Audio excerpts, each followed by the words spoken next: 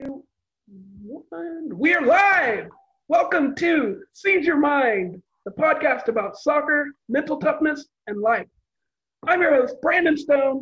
Today's guest is JJ Jadamski. JJ, how are you? I'm good, Brandon. I'm excited to be here talking with you today on Seize Your Mind. Great. It's so good to have you. I saw you talk to the Rogers State men's soccer team. That about 2 months ago, I think? 2.5? Yeah, something like that. Yeah. And I was really touched by your work and was really impressed. And a lot of things you said stuck with me. So I'm very happy to have you on and share that knowledge of wealth with a bigger audience. I love it, man. I'm excited. Yeah, it was a great opportunity to go over there to Rogers State and talk with the team and work with Coach Larkin and you guys. So I'm super excited to again be on Seize Your Mind today and just kind of share that message with people from around the country, not just here in Oklahoma. And the world. That's right. Oh yeah, that's exactly right. I've got listeners all over. All over the place. That's what I'm saying. It's good. So tell me about yourself. Like growing up, how'd you get into sports? Man, it's funny. The first sport I played was soccer. I moved to Oklahoma when I was 5 from Illinois. And I don't know how I got started in soccer, but somewhere along the way, I wanted to play soccer when I was 5. I started off, I was in the Union Public School District and started off playing rec in Union and eventually moved into like Classic and Premier. I did a couple other things. I was like gymnastics for 6 months in like 6th grade. I ran cross country in 7th and 8th and played football my senior year in college. I was just a kicker because of my soccer background. But most of my life from age 5 on, it was all soccer from that point on. And for those who don't know, Union is in Tulsa, Oklahoma. Yeah, it's one of those. It's right on the edge of. It's actually in Tulsa, but it's kind of funky. It's between Broken Arrow, which is a bigger city in Tulsa, and a really good school district. I was very fortunate. That's where I went to school, and it was a great experience. So, what made you really fall in love with soccer? Oh man, that's a great question. I'll tell you what. I think I'm just an active person, and I think just the activity that goes along with soccer, the constant kind of movement and thinking, that's what really hooked me. Kind of a cool story. I actually quit playing soccer out of high school. I had some chances to play in college, and I passed them up to walk on and be a football kicker. I only kicked 1 year in high school, and I think I looked at it as a challenge, and I was a little bit burned out on soccer. And when you talk about falling in love with it, what's cool is I ended up at a D2 school playing football, and a lot of my friends were on the soccer team. And I went out and played soccer one day, and literally it was the second time I had played soccer in 2 years. And I remember after I played soccer that day, the thought that ran through my head was like, man, the world just disappears when I'm on the soccer field. And that made me really fall back in love with the sport, a sport that I'd played one time in 2 years. And from that moment on, I was back into soccer. I stopped being a kicker, stopped playing football, and went back to soccer and became a coach and coached high school and club levels. And man, it was kind of just refalling in love with the sport that, when you're on the field, you don't think about anything else except just being in that moment and playing soccer. And that's really why I love the sport so much. I 100% can relate. I definitely remember there being nothing else that mattered when you're on the field. I mean, any problems you might have, even, at 13 years old, girl problems, whatever, nothing existed except for that ball and those goals. So I completely relate. And it's very, very hard to find something to replace that feeling. And isn't that the truth? It was funny. You just mentioned that because we had a discussion with, he's the associate superintendent in Broken Arrow Schools right here in my community on the edge of Tulsa. And we were talking about art and athletics and how, I'm 46 and there was a point in my career where I stopped playing soccer. Maybe I played a little men's league sometimes, and now I'm out of coaching. But I feel like in every soccer player's career, there's a point where you kind of, stop playing, and that feeling you have when you're on the field with the world disappearing kind of dies with that. And I was talking with this associate superintendent. He was talking about how music's a little different because really with music, you can play it probably till the day you die almost, depending on your health. And athletics, it's harder to do that. So it was an interesting conversation. I never thought of art like that. I'm not an artist at all. But it did make a lot of sense that that's just kind of a difference between art and athletics sometimes. Interesting. That's true. It doesn't take as much physical toll to play an instrument. And but there are, I guess there are different roads to get to that place of like zen, I guess you would call it. But yeah, soccer definitely was mine. Um, Yeah, my guess is everybody listening, when you and I talk about the world disappearing, they can go, "Yep, I can relate to that feeling," because they've experienced that because they love the game. yes, for sure. Tell me about your coaching career. How did you get into coaching? Man, what's crazy is there's a guy named Vaylord Cox. So when I was like under probably 12, Vaylord was the coach of the Jinx Classic. Back then it was Classic team. And he took a group of kids and put us together and took us to the Dallas Cup. Kind of a cool experience. What's neat is we actually won it. I think we're still the only team in Oklahoma ever to win the Dallas Cup back in 1986. And as we got older, Vaylord had a son 2 years older than me, and he was still really involved with Jinx soccer. And I think it was when I was a junior in high school, he said, "Hey, we've got these little kids that we do soccer training with. Would you want to be kind of one of these soccer trainers?" And so I don't remember how much he paid me, but I would go out there and I'd have like 6 little 6-year-olds and I'd train them for, I don't know, 45 minutes or something. And that's honestly really how I kind of got into coaching. It just kind of gave me a taste for what it's like to work with somebody that's younger and less experienced and coach them and watch them develop. And it was really cool. And I think that kind of put the taste in my mouth of what it's like to coach and give back to the game. And I really didn't do much once I left high school. You know, I played football a couple of years and at a D2 school playing soccer at Northeastern State University in Oklahoma.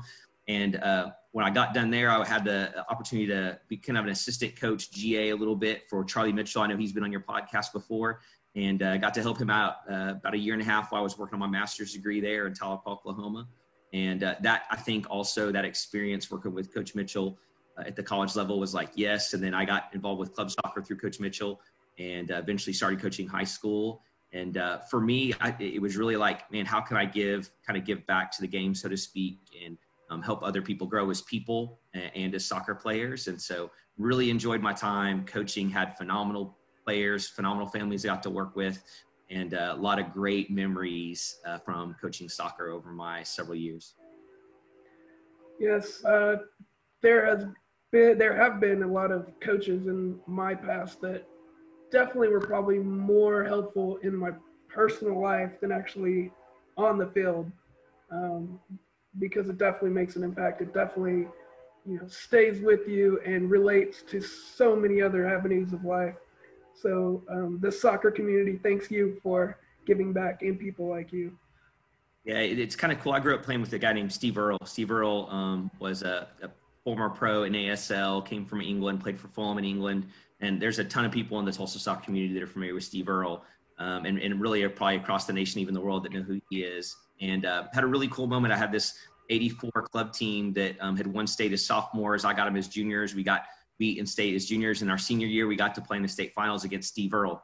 And so I was coaching against my former coach. And it was a really cool experience. We actually beat him. It was a really close game. And I remember just at the trophy ceremony, I acknowledged Steve. I said, what's really awesome is I've had a chance to coach this team and really share my knowledge with them. But my knowledge actually came from Steve Earle, a lot of it. And so really, Steve Earle was helping the team he was competing against, grow as players, because he gave me a lot of the knowledge that I gave to those players. So pretty cool to see that legacy that Steve has in the soccer community.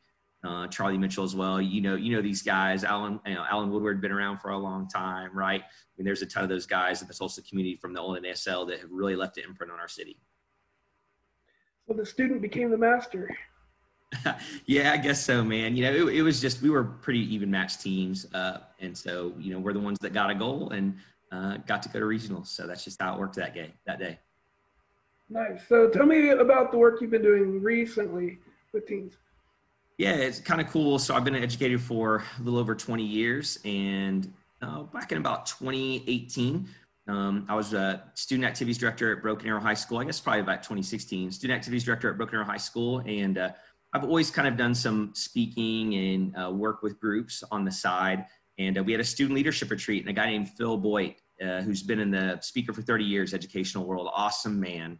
He did our student leadership retreat, and he actually was talking to my boss, and I was standing there, and he said, "Hey, I'm going to tell you I'm going to steal JJ from you." And I was like, "What, man?" And so later that night I said, "Hey, Phil, let's talk about me working for you part-time." He goes, "Why would you do it part-time if you can do it full-time?" And I said, "Dude, that is a great question." And so it just started a conversation with Phil, and he's somebody that He's been around, like I said, speaking for 35 years, working with schools and groups and teams. And it was just a great opportunity for me to really kind of go full-time into that role. So back in 2018, I left Broken Arrow Public Schools and went to work for Phil as a speaker. And a lot of our work focused on student and staff programming in schools. We also do some work with business, corporate stuff and some teams, athletic teams as well. And that just led me over 2 years just to kind of be a full-time speaker and really facilitator. I don't call myself a speaker a whole lot. I do speak, but I really consider myself more a facilitator. I like taking groups of people and getting them to talk with each other to get themselves to a better place. And it was just a great experience over 2 years. And then actually I got back at the end of January, I got laid off. Our company from Corona, I think, is what happened. We lost some business, and I'm back in Broken Arrow Schools in Oklahoma, which is awesome. But I'm also kind of doing my own thing on the side now, which has been a really cool opportunity for me. I think I loved working for Phil and his company, but I also recognized that at some point I might want to be out on my own. So now I'm kind of shifting that direction. I've got this full-time thing at Broken Arrow Schools, which is awesome, but that allows me to do some stuff as well, work with teams of corporations and schools on culture for their programs. So excited about that. And while we're talking about that, how would someone get a hold of you, in touch with you if they want to, and bring you on? Man, honestly, the best way to get a hold of me is just to call me. I love talking to people on the phone. Much rather, if somebody sends me an email, I respond back, hey, I'd love to talk to you. Here's my number. So the best way to do that, honestly, is just call me. My number is 479-366-5843. Just give me a call or send me a text. Say, hey, I'd love to chat with you. Even when I work with Rogers State, I know Coach Larkin talked with Mitchell Sowerby, who's over in Oklahoma City, and another coach, and he sent me a text, and it was just same thing. Hey, man, call me when you get a chance, and let's just go from there. That's kind of the best way just to get rolling, is just to have a conversation. It really allows me to learn about the organization that's interested in doing some work around culture. And I'm a big believer in this is a partnership. It's not an event, right? So sometimes we bring in people to work or facilitate or speak at its event. I'm more a partnership person. I want it to be several moments, and those moments create a movement within your organization. So that's my approach, and it helps me understand where they're at in their organization. We have a conversation. They can kind of hear my approach. We can decide if it's a good fit for both of us. If it is, let's move forward. And if it's not, then maybe I can help them find somebody else who is a good fit. Nice. I love that. I'll have that number in the description down below. So if you missed That's awesome. I'm working on a website and stuff. It's just with the pandemic, there's not a whole lot going on in the speaking world. So I'm not in a hurry launching it. I'm kind of waiting until everything opens back up before I launch that. So right on. Have you been doing any Zoom stuff?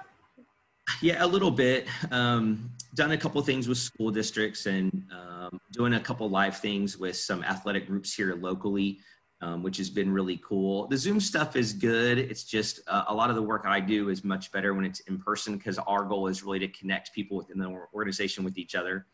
Yesterday, I worked with a local high school girls basketball team, and we did some connection stuff. It was actually the second time I worked with them, so it was a follow-up. So we were just trying to get them reconnected as people. And then we were trying to shift the focus. They're getting ready to start their season. And so we talked a lot about reacting and responding to things. And, great example is that there's going to be somebody that gets upset about playing time really soon in their program. They're going to start playing scrimmages in some games. And, what happens is you go into a game with an expectation. I usually play 8 minutes, and all of a sudden that game you play a minute and a half. And you have a reaction in your body when that happens. It's just natural because we're humans. And the first part of that is you have to understand that reaction is a normal response. We're just human beings. But then how do you shift from that reaction to a response? How do you respond when you only got a minute and a half instead of 8 minutes? Do you get mad and go on social media and tweet about your coach, right? I only played a minute and a half. My coach sucks. Or do you approach your coach, maybe wait 24 hours, say, hey, coach, all I know I played a minute and a half yesterday. I'd love to know what I can do to earn more playing time and trust on the team. Right? That's a great question. You're not poking blame at somebody. You're trying to learn more about what you can do to gain trust and earn more playing time and be a bigger part of the team. So that's the difference between a reaction and a response. And so we talked about that with that girls basketball team yesterday. When somebody, misses a shot or has a turnover, how do you, there's a reaction to that, right? But how are you going to respond as a team? We talked about Duke basketball. They always focus on next play. If you have a turnover, all the teammates yell next play. If you drain a three, they yell next play, because they want you to shift your focus to the next play and not waste your energy on what just happened. And Viktor Frankl talked about one of the last human freedoms is the freedom to choose your thoughts and your responses, choose how you respond to events.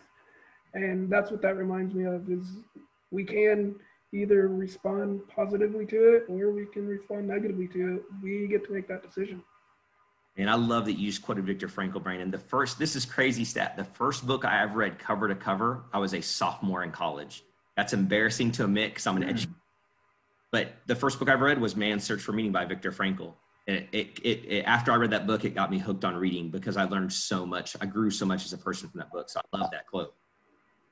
What was the most thing that stuck with you from that book?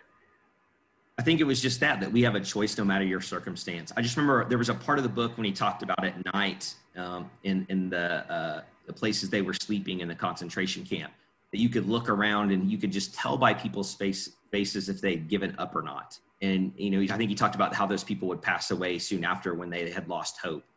And that left just an impression on me of that even if you're in the worst circumstances. I remember him talking about he would have conversations with his wife about what they were having for dinner in his head when he was working at the concentration camp. And I think those things just left an impression on me of like, man, no matter where you're at in life, you still have a choice. It's to choose how your response to the situation is always there. And it just gave me a different outlook on life, honestly. And that book, like I said, first book I ever read cover to cover, man, I was a sophomore in college, but truly did change my life, that book. Yeah, I did in grad school, one of the first papers we did was about that book. So studied it intensely and it was very powerful just to, like, he had it so bad, yet he not only, got over it, succeeded and got out, but then he used that to create a whole movement and to change so many other people's lives from his experience. Yeah, that's pretty awesome to think about, that just that book that he wrote based off his experience changed my life alone, and you're talking about the book as well. I mean, think of the impact he's had on the world. It's pretty amazing to think about. Which is a reminder for us to not be selfish with our light.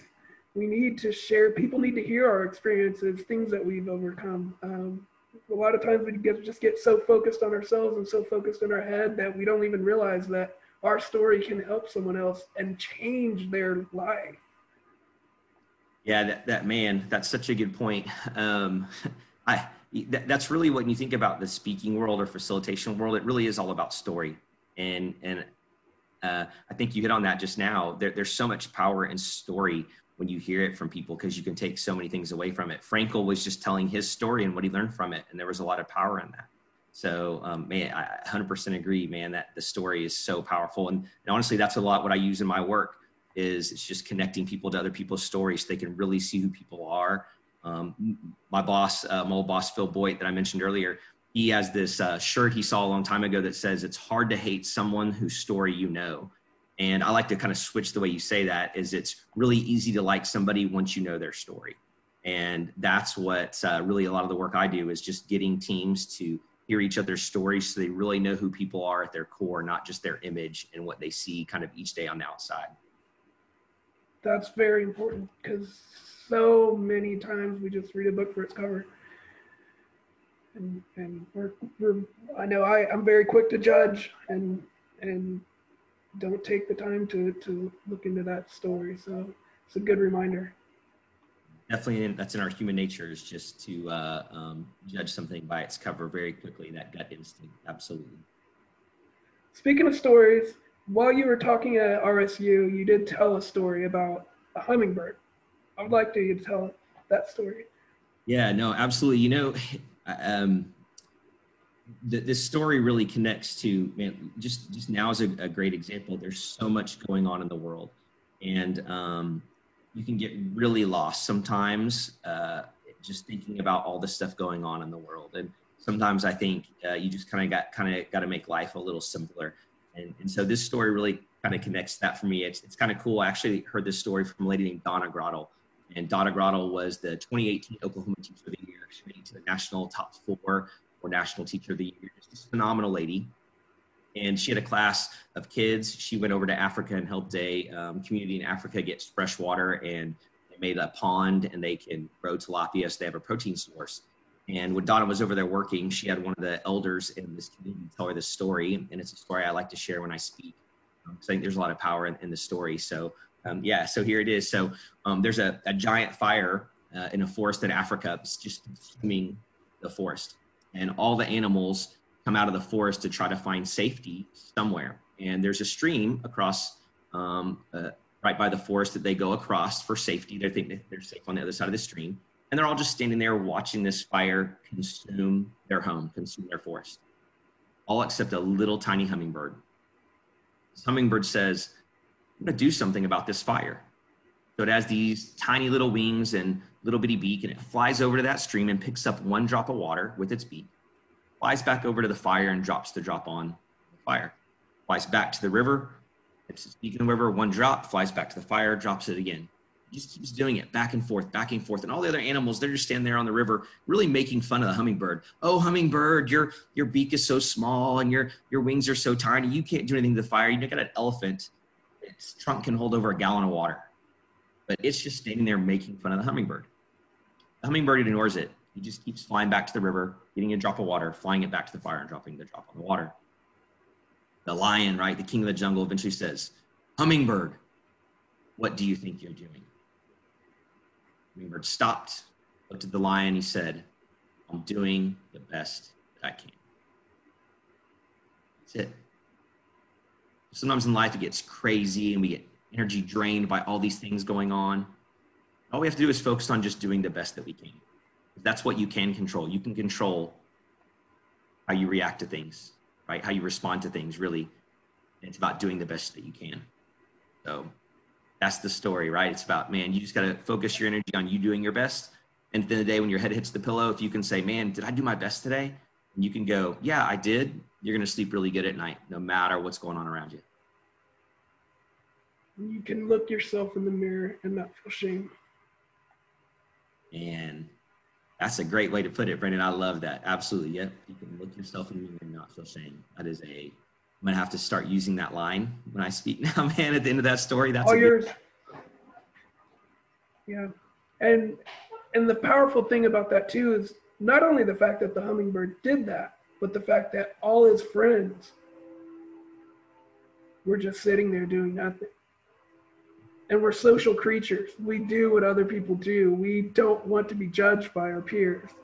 So for him to know he's going to look a little foolish, but still do what he thought was right and what he had power to do, takes courage. Yeah, and I think you hit on a great point there. When you think about the hummingbird, he's doing what he can control, right? I know I can go and take a drop of water and drop it. All those other animals, their energy was focused on watching their home burn. Right. So they're not asking the right question, right? If they ask themselves this question of, hey, what can I do to make the situation better? They're going to say, hey, I can go get some water and throw it on the fire too. But that's not the question they're asking themselves. They're probably asking themselves why. Oh, why is my home burning? Oh, because it's dry or somebody didn't take care. No. Instead of asking why, you ask, what can I do? There's another little phrase here that's usually pretty good. Instead of like, why is this happening to me? You ask, why is this happening for me? And it's just changing one word, but that's a huge difference because you get a different answer. Why is it happening to me? Oh, I'm not good enough, or I'm not smart enough, or I don't have enough experience or whatever. Why is it happening for me?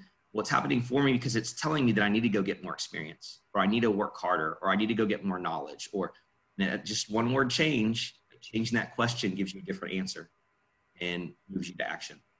That is so powerful. Because it goes from being the victim to being the learner. Yes, man, it's funny you say that, Brandon. So I had a college professor, Dr. Gillingham. He was a psychology professor at Northeastern State University in Oklahoma. And toward the end of one of my last classes on the board, he wrote victim versus victor, hunted versus hunter, and prey versus predator. I remember we came in class and it was up on the board. And he said, hey, just do me a favor, take out a little sheet of paper and I just want you to write down left side or right side. Which side are you living on, the left side or the right side? I remember we all like kind of jotted down what we thought. And he said, okay, I just want to see like who's, talk. I think he had to talk with somebody real fast. But he said, what side you living on? And I'd say like 3/4 of the class said we were living on the right side. We were victors, right? We were predators. We were hunters, right? And about 1/4 of the class said they were living on the other side. And then he said, okay, so do you always live there? Do you always live on the predator side or the prey side? And our discussion came to no, in life, you bounce from side to side. Now, we also talked about, we think some people live more on like the predator side and some people live more on a prey side, but you are going to live on both sides at points in your life. And it came back to that question of, why is this happening to me and why is this happening for me? And how to have, it's back kind of back to that Frankel thing. How do you have some control over that? You can control the question you ask yourself. And so it's about a kind of establishing that routine in your life when things aren't going well, shifting that question, why is this happening for me? So you get a different answer and it moves you to action. Question control. Question control, man. Absolutely. Yes. Super important. Yes. Love that. Love that. All right, let's move on to, you said when you first started talking working with this guy, Phil, do you remember your very first talk and what did you do to prepare for that mentally? Was it nerve-wracking? How did you combat those nervous feelings? And what from that process have you used to help others with similar circumstances? Man, that's a good question. It's kind of cool. Really, my first talk with Phil was at a school culture summit out in California. And so he holds these really like intimate 2-day events that about 75 people go to them. They try to keep them really small. So it's an intense experience. And I had in Broken Arrow, they hired me to be the student activities director in 2013. At the time, the student life of Broken Arrow was pretty much dead. So when I said it was pretty much dead, my first year in Broken Arrow, the last home football game, we're the largest high school in the state of Oklahoma. We have 3,800 kids in 3 grades, 10, 11, 12. We had 28 students at our last home football game. At our homecoming dance my first year, we had 100 kids go to our homecoming dance. And I came from a school in Arkansas. I was over in Bentonville, Arkansas for a while. We had 1,600 kids go to homecoming dance. So I went from that to 100. Man, it was rough. So we were just in a really bad place. And I was able to turn that around. So over several years, we got to turn that student culture around. Right when I left, we were the nation's most spirited high school in 2017. We won a $25,000 reward from Varsity Brands. They're like a cheerleading school spirit company. We have 300 kids in leadership now at Broken Arrow High School with like over 10 classes of leadership kids. Homecoming, you'll have, 16, 1,700 kids. We have all these activities, different things kids can participate in now. So we really shifted the culture. And so I got a lot of attention for that, I guess is how I would say it. A lot of people in the school world started to recognize like, dude, what are they doing in BA? And people would call me. And so Phil had me talk about that. So Phil, my goal in that school culture summit was come and tell people what you did in Broken Arrow and how you turned that school culture around. So fortunate for me, I was going to speak about something that I was incredibly familiar with, right? It was just natural for me to speak about it because honestly, I'd told so many people about what I had done because I had inquiries that it was very natural for me to speak about it. So I was lucky that I was speaking about something that was really in my comfort zone. So I got really lucky there. Probably the one that stretched me the most though, was we do a program through Phil called Breaking Down the Walls. So it's 200 kids in a gym for 6 hours, 200 high school kids in a gym for 6 hours. The goal is that when you walk out of the gym, kids recognize they have a lot more in common than they do different. You're trying to break down the walls between them. And I went up to Seattle. My first training was a guy named Dean Wellams, and Dean Wellams is a phenomenal person. If you want to go look up somebody who is just phenomenal at working with sports teams, Dean Wellams, Team Elite Performance. This man is a complete stud. And Dean was my kind of coach for this Breaking Down the Walls program. And it's supposed to be in a gym, 200 kids. Well, the school I got trained at, they were having some issues. And it was up in Seattle, and they moved us into a church down the street. And instead of having 200 kids, there was 100 kids. But the room, when you think about a gym, a normal gym, it's the size of a basketball court, usually plus some stuff on the side where the bleachers go in and out. So, maybe 1.5 basketball courts, plus some stands to sit in. We walked into this church, and the room was about half the size of a basketball court with 100 kids in it. So already the facility is not really good. And unfortunately, the school we were in was having some really, pretty bad staff issues. They had replaced their principal and all their assistant principals. They had a bunch of staff turnover, and really they didn't have the staff bought into what was going on. So My first experience was watching Dean do an opening speech for 20 minutes.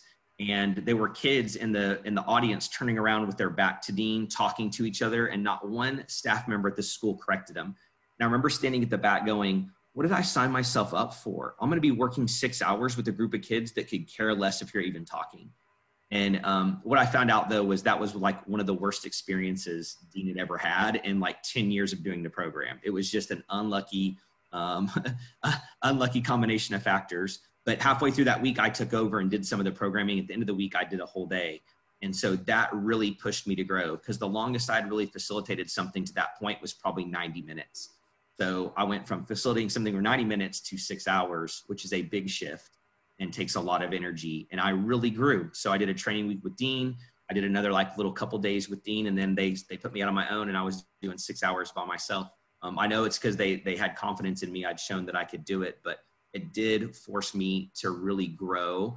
And a bunch of little things, just like in soccer, there's not one thing that can make you a great soccer player. There's 100 little things you add up. Same thing as a speaker. There's not like one thing that can make you a great speaker necessarily, but if you do 100 little things really well, it really can make you an effective facilitator. So I learned a lot of those things from Dean and Phil.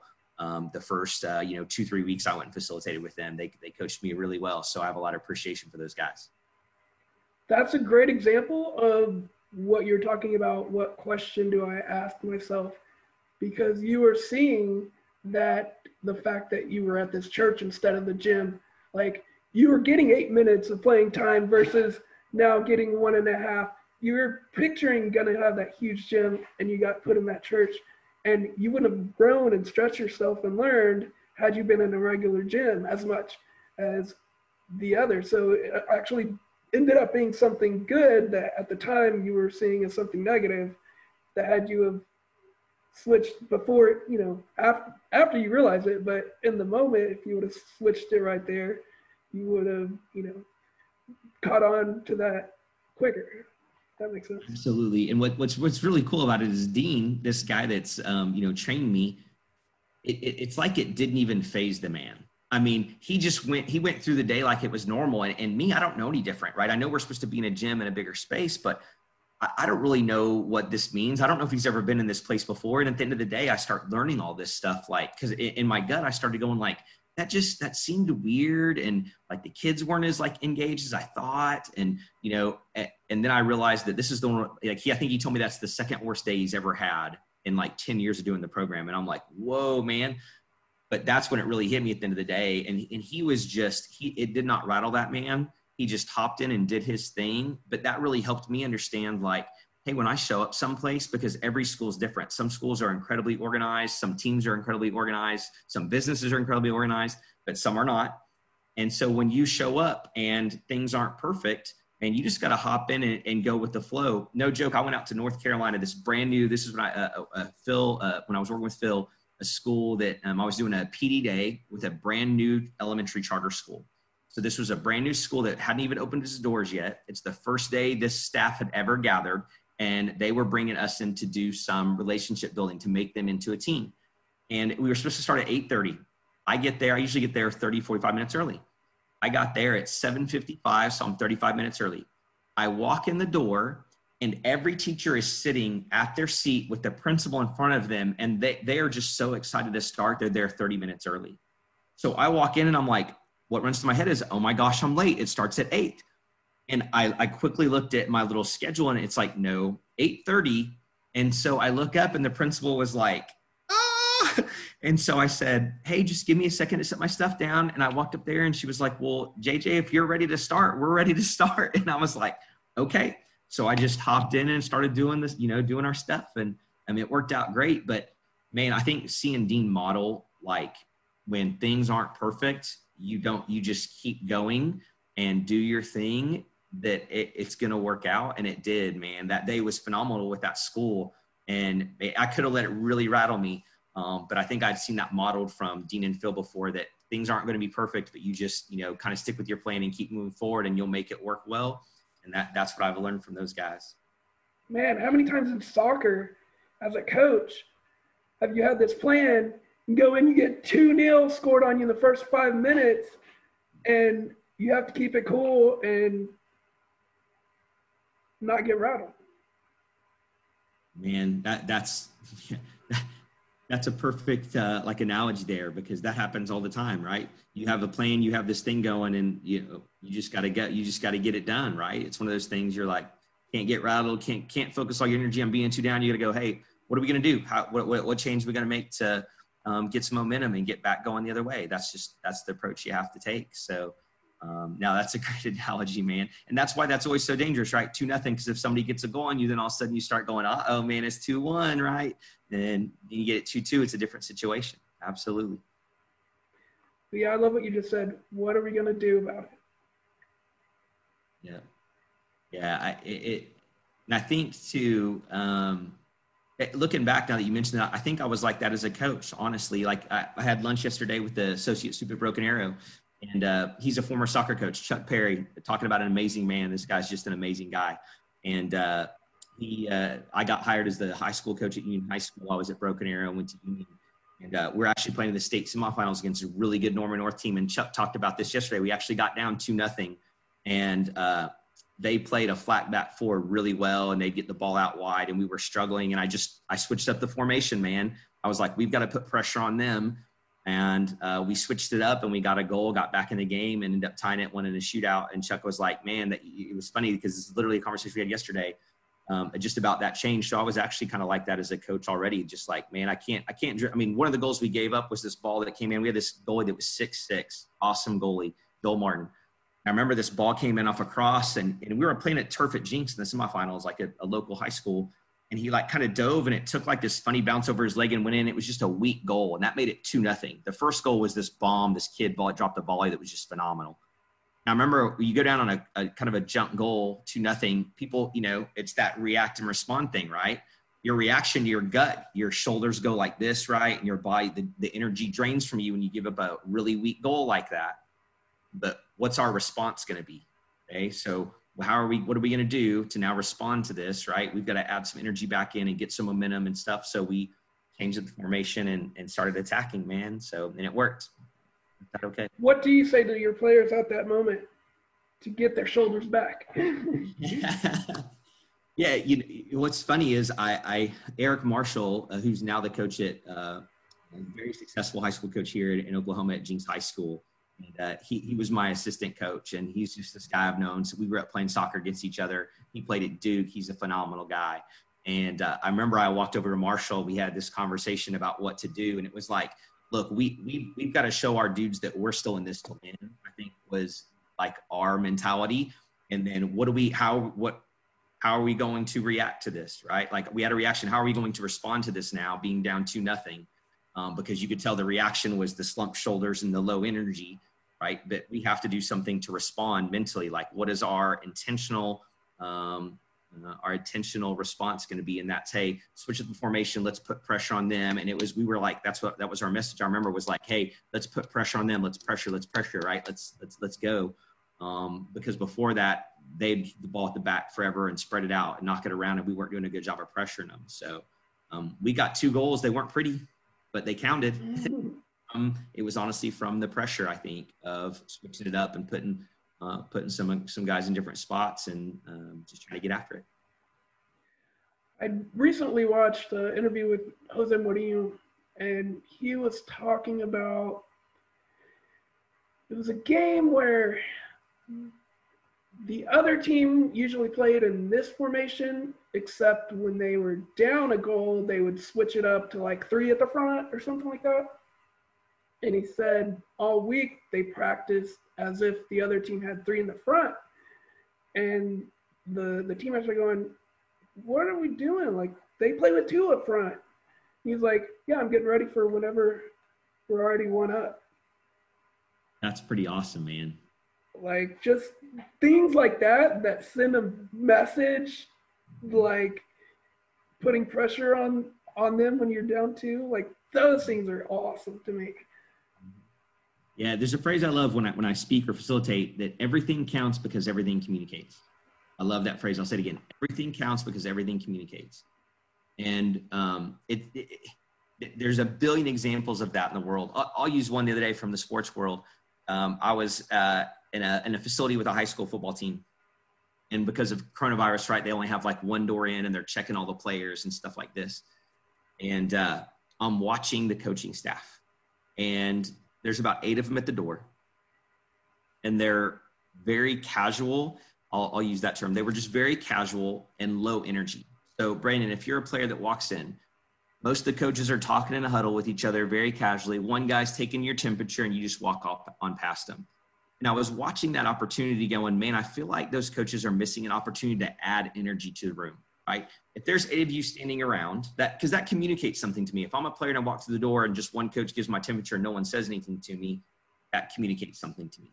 As if you're Brandon, you walk through the door and I'm there and I'm like, Brandon, what's up, man? Get your temperature. And all the other 7 coaches are like, Brandon, what's up, man? How you doing? You feeling good today? You got energy today?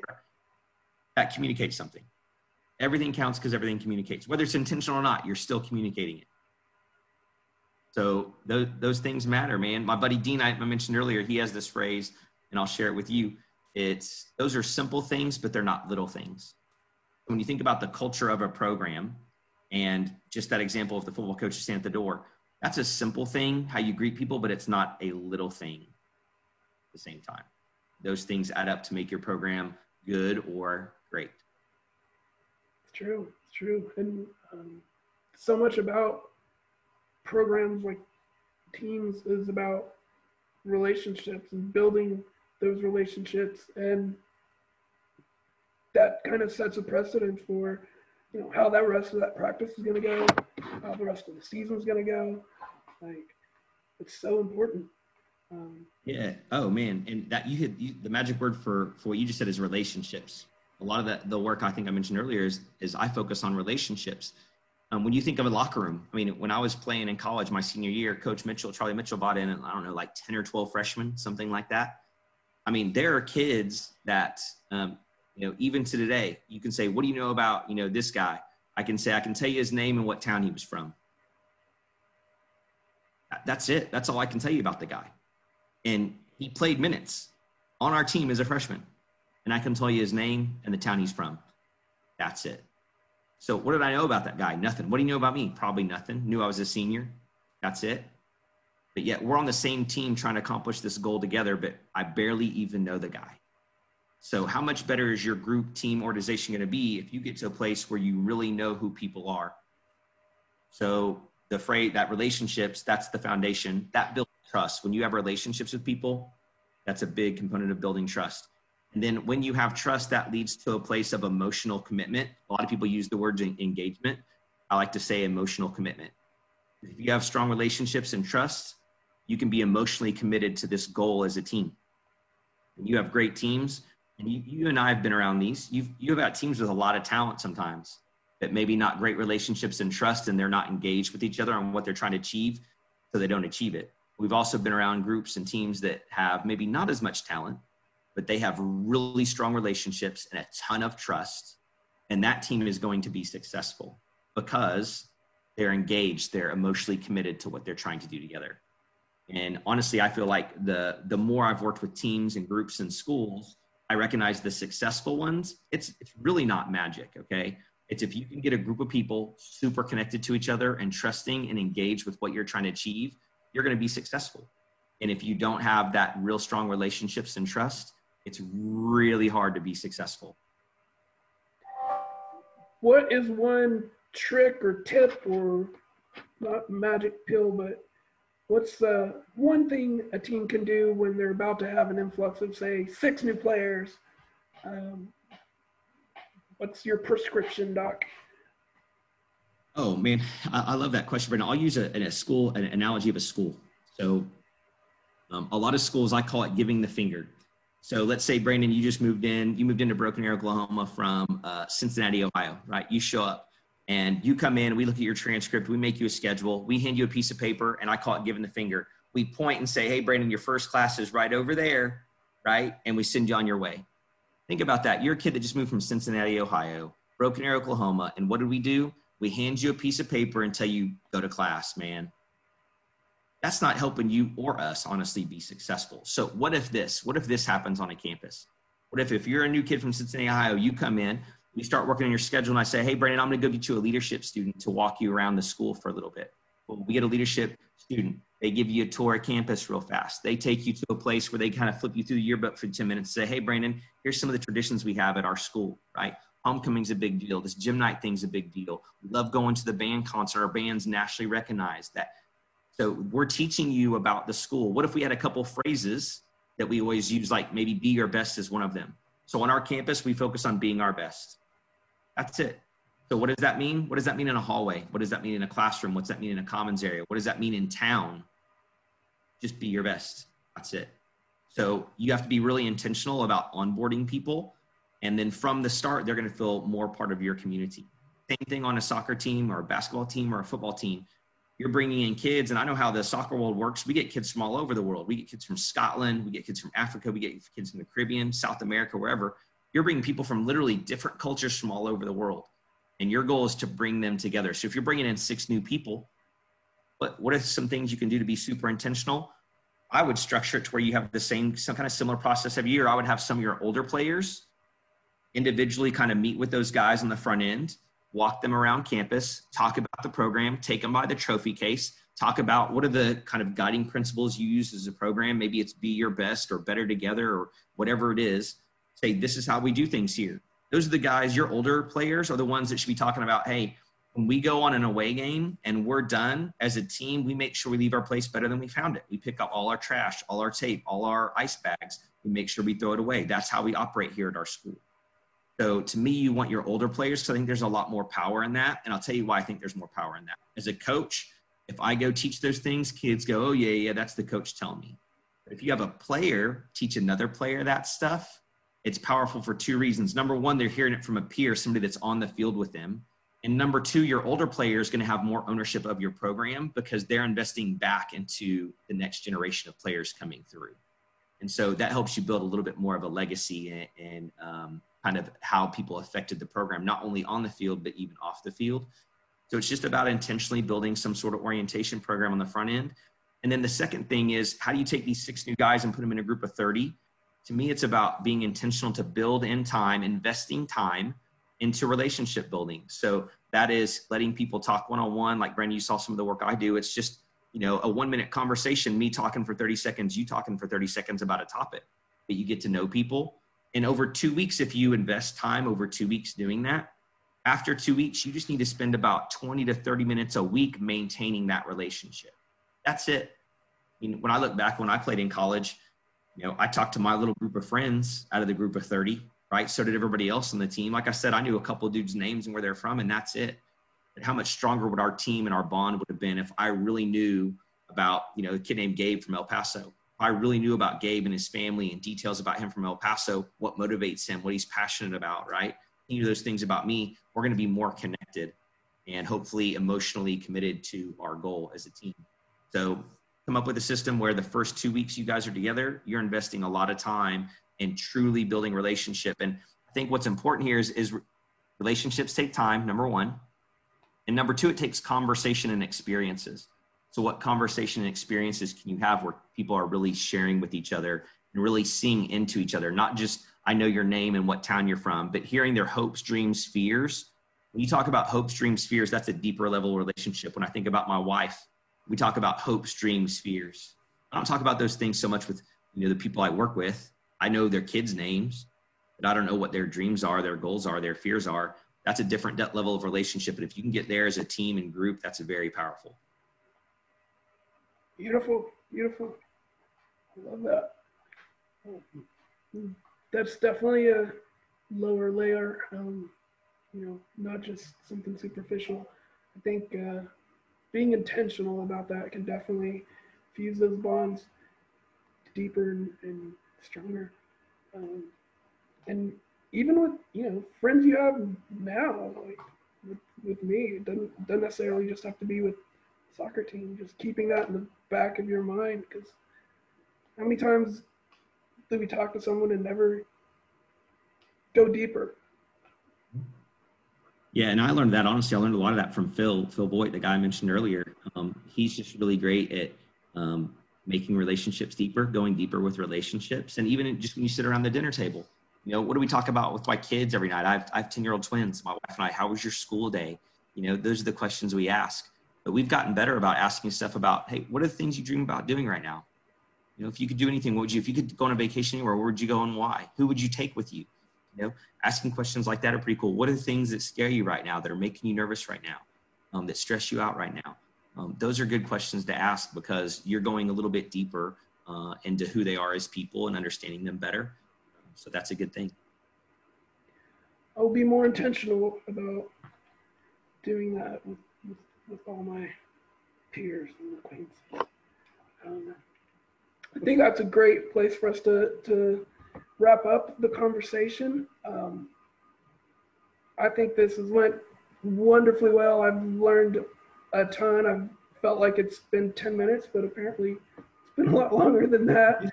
Yeah, man, that's good. So I just want to say thanks for being on. I'm glad to have you on. Hopefully I'll have you on again in the future. Good luck with your future speaking. Hopefully things get back to normal soon. And stay in touch. Awesome. No, hey, Brandon, thanks for having me on, man. I appreciate it. I love them. I get to be a part of it, man. You've had all sorts of people on there, so I'm glad I get to be a piece of that puzzle. That's super cool, man. I appreciate it. Well, have a good rest of your week. It's almost over, and I'll be in touch. Sounds good. Thanks, Brandon, man. Have a good day. Thanks, JJ.